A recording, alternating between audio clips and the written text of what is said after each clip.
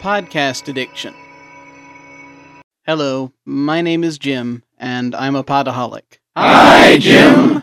I've been addicted to podcasts since sometime in 2008. I'm not sure exactly when I started. It's all become a kind of blur, really. I still remember that fateful day when that guy on the street corner waved an iPod at me and offered the first hit for free. Come on, you know you want to. Everybody's doing it.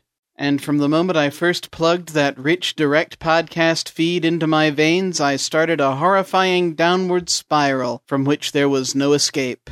I experimented with RPG podcasts at first. Sure, they seemed pretty innocuous, but soon they weren't enough. I had to have more.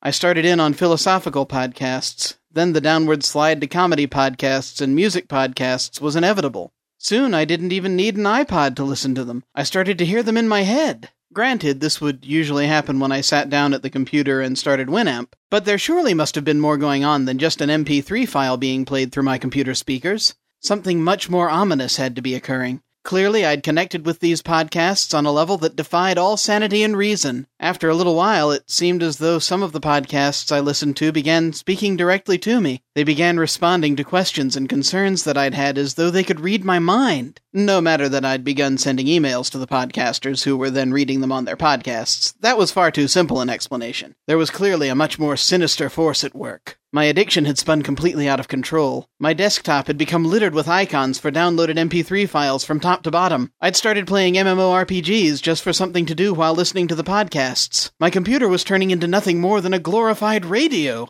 I tried to be good. I tried to cut down on my listening and live some semblance of a normal life. But every time I'd abandon my podcasts to go out and visit friends or shop for groceries or pick up my mail, I'd inevitably find myself rushing back to the computer to find more podcasts to listen to than ever before. In the end, I came to the realization that I had utterly failed to stay on the podcast wagon, or indeed get on it in the first place. So I decided that if I was going to fail, I would fail spectacularly. I began to produce my own podcasts. Instead of chasing the demon away, I've embraced it, and am now proud to call myself part of the problem rather than part of the solution.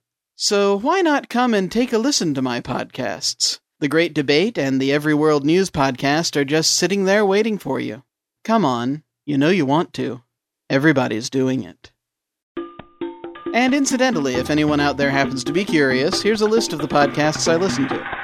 Seventh Son, The Adventures of Indiana Jim, Atomic Array, Bells and the Bat Free, Bear Swarm, Brilliant Gameologists, The Clockwork Cabaret, The Dragon's Landing Inn, The Dreamer's Threat, The Dungeons & Dragons Podcast, Fear the Boot, The Gamer Traveler, The Gamer's Haven Podcast, The Game's the Thing, Geek Pantheon and Your Moment of Kim, The Geologic Podcast, Goblin Market, The Harmony Factory Bopack, Have Games Will Travel, Heaven, I Should Be Writing, International Detective Dragons from Outer Space, The Open Design Podcast, The Podcast, Smiling Jack's Bar and Grill, This Modern Death, The Tome Show, The Walking Eye Podcast, The Weird Show, The White Wolf Blogcast, The Whitechapel Project.